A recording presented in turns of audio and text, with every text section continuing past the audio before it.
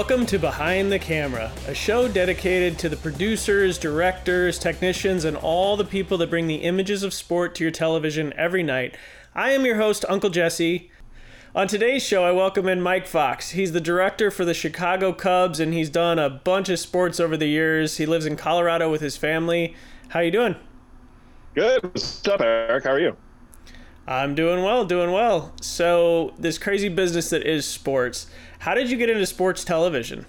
Well, I was hoping to be a college athlete. I played hockey my whole life growing up, and I went to UNH, University of New Hampshire, and I was hoping that I could play hockey there, but an injury sort of ended that chance. So I started kind of dabbling at the PBS station there right on campus, but one day I had run into the producer for UNH hockey games for that PBS station. I used to cover the games.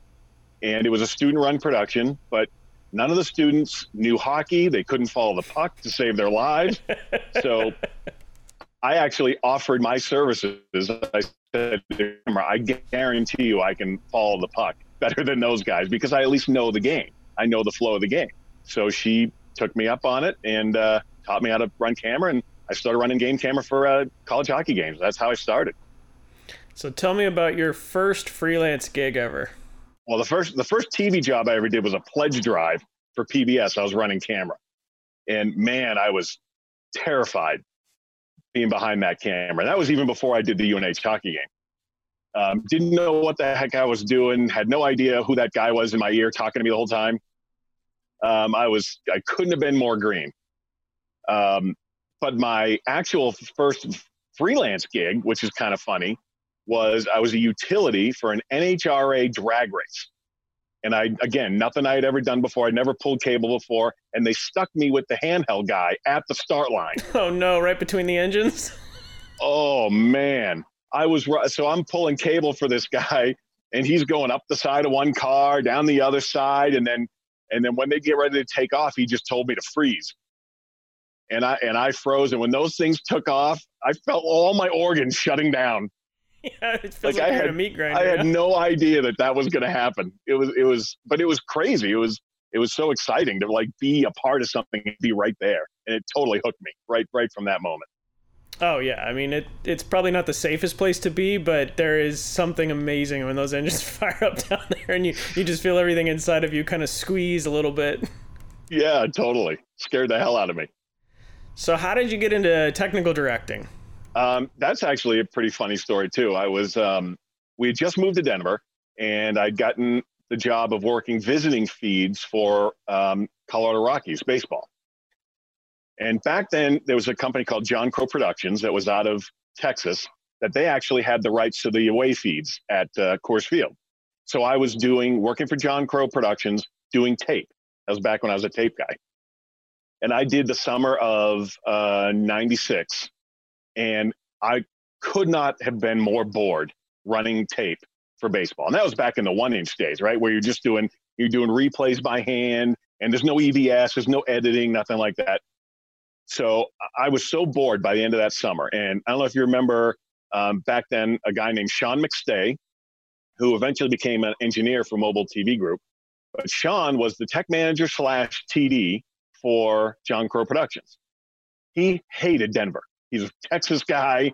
He hated coming to Denver every summer.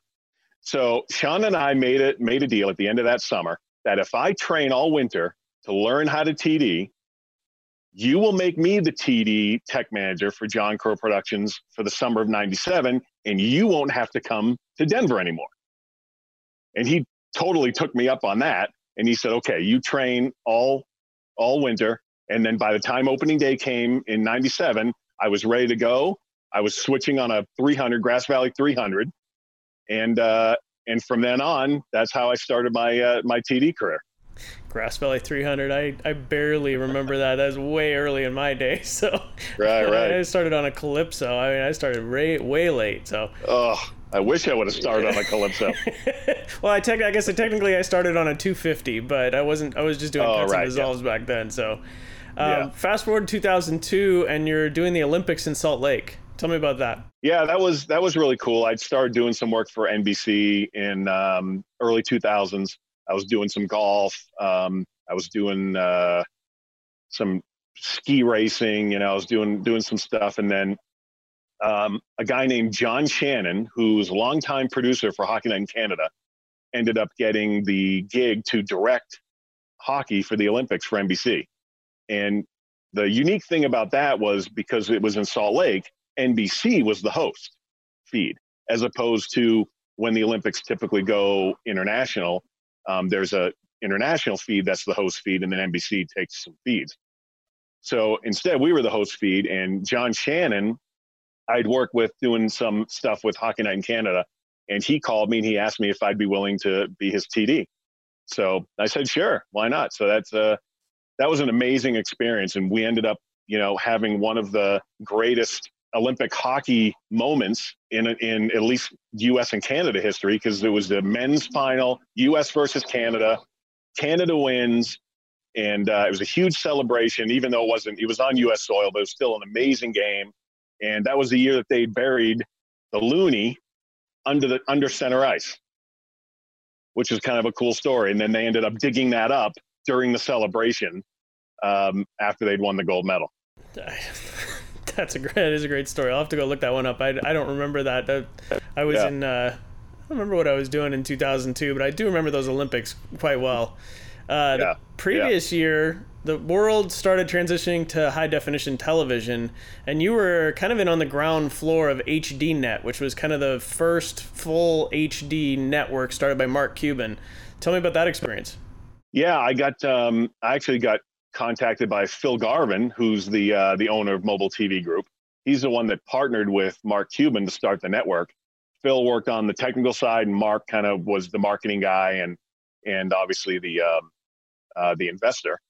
So we launched the network in I think it was September 2001, and it was actually right before September 11th.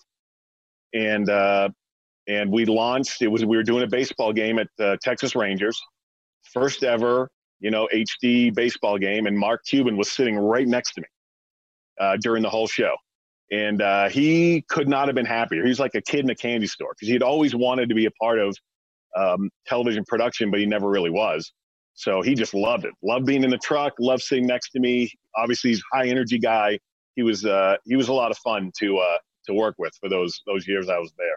Well, and I remember those HDNet trucks were pretty small too. They were little straight body trucks. So there must not have been a whole lot of room up front. Because if I remember right, the tape operator was only a row or two behind the TD. I mean, he sat right. Yeah, he sat right behind the TD. Yeah, it was all. Yeah, right it was cool because we were just a one man band.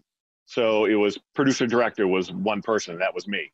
So there were two spots open in the front bench. It was sort of a producer station, a director station, the TD. So Mark just sat in the producer station the whole time, and yeah, it was fun. We had a good time starting that network and sort of being the tip of the spear of high definition. Oh yeah, I remember doing a lot of experimental stuff. The MAV was kind of new at the time, so you could have HD replays, and yeah, I remember those early HDNet shows. What was your Snell and Wilcox switcher? Remember that? Yeah, barely. Yeah, I've tried to forget that switcher actually. Yeah, I know, right? What was your first directing gig? Kind of, how did you transition from technical directing to directing? I think that was HDNet. I was the main TD for most of the Denver sports. So I was working under a guy named Ken Miller, who was the director for Rockies and Avalanche, and then he became the executive producer of Fox Sports Rocky Mountain. And when he became the EP, he had actually brought me on as the Rockies producer. But prior to that, when he was directing and I was the TD, he would train me. He would let me sit in and maybe direct an inning or two. And he was really instrumental in advancing my career to that next level and making me the director that I am today. Like I can't thank him enough for his mentorship in teaching me that job, teaching me what it means to be a television director. That's great. Yeah, we all need those people. I mean, I count you as one of those people in my life that's been instrumental in kind of helping me get over the hump into the directing chair and learning baseball and hockey. And I mean, There's nothing better than directing baseball. Like, I love hockey, but baseball is such a ride. Speaking of rides, 2007, I remember it's September. It's like first weekend of September. You guys come to Arizona. I'm still working visiting shows at the time, and your EVS operator was off doing college football, so I filled in. And I remember the joke the whole weekend. I think we won Friday, I maybe lost Saturday, won Sunday, but the joke the whole weekend was, hey, we only need to win 19 of the next 20, or it was one of those, like, it was statistic, so you're saying there's a chance, like, mathematically possible. And I remember we win Sunday, and it was just kind of the joke as you guys were leaving. And the next thing I know, I watched the Rockies go on, a 14 of 15 or some crazy run, win game 163 against the Padres, and then go all the way to the World Series. That one sticks out in my mind because of all the joking we had early in September. But what was that run like for you when it started feeling a little real? Yeah, it was kind of the same for us. Every time we would reach a new milestone, we swept the Dodgers in Dodger Stadium. So we just kept saying the whole time, there's no way that we can sweep 2 series in a row. There's no way you can win 12 games in a row. There's no way we can win 15 in a row. Like, every day, it just kept becoming, that was the joke. That's what I remember. There's no way we can win today because we've won the last 12. There's no way we can win again today. We've won 17 in a row. We just kept waiting for eventually the shoe to drop, and it just never did. And I think it came down to that Arizona series right before the end of the season, and we had to win all 3 to win out. And it was because we lost one of those games that it forced the game 163 against the Padres. And initially, we were pissed that we didn't have the rights to cover that game because TBS had the rights to game 163. So, initially, like I said, we were kind of all bitter, but we were at the game. We were sitting in the stands. I remember that game like it was yesterday. I remember it going into 14 innings. I remember Matt Holliday sliding into home plate, which, by the way, is probably one of the best sporting events I've ever seen live, ever. And then the cool thing about it was I wasn't working. So we were invited to the clubhouse for the post-game celebration. So I was in there for the whole champagne celebration, the whole thing. I got drenched. And then I finally made it home, 2 a.m. or something like that. But that was an amazing experience. That run was crazy. I mean, it was an unfortunate end in the World Series because they ran straight through the playoffs until they got to Boston. But I remember, the game 163, it's kind of like the new wild card, but still, there's something different about 163, and it is a lot of fun. Now, would you consider that your favorite sports television moment, or do you have another kind of favorite in the truck moment that you can remember? Because we didn't do the game, it's probably not my favorite, television moment. I think the Olympics was probably pretty cool, and then we ended up going on to win the National Emmy for that broadcast, which was really cool. It's the only National Emmy I have, but I don't know, just something about being a part of that broadcast and being a part of it. It was my first Olympics, and even as a technical director, that was pretty amazing being a part of that Olympics. That's the last thing on my bucket list, is to do an Olympics. And so hopefully when it's in LA, I'll get my chance coming up here in a few years. Well, it's 4 or 5 years, whatever it is. I don't know when it is coming. So, yeah, I know. I hope so. Thanks for stopping by today. I appreciate it. Hopefully we'll see you in a TV truck soon. Yeah, I hope to see everybody soon in a TV truck. All right. You stay safe. You have a good one. All right. Thanks, man. You too.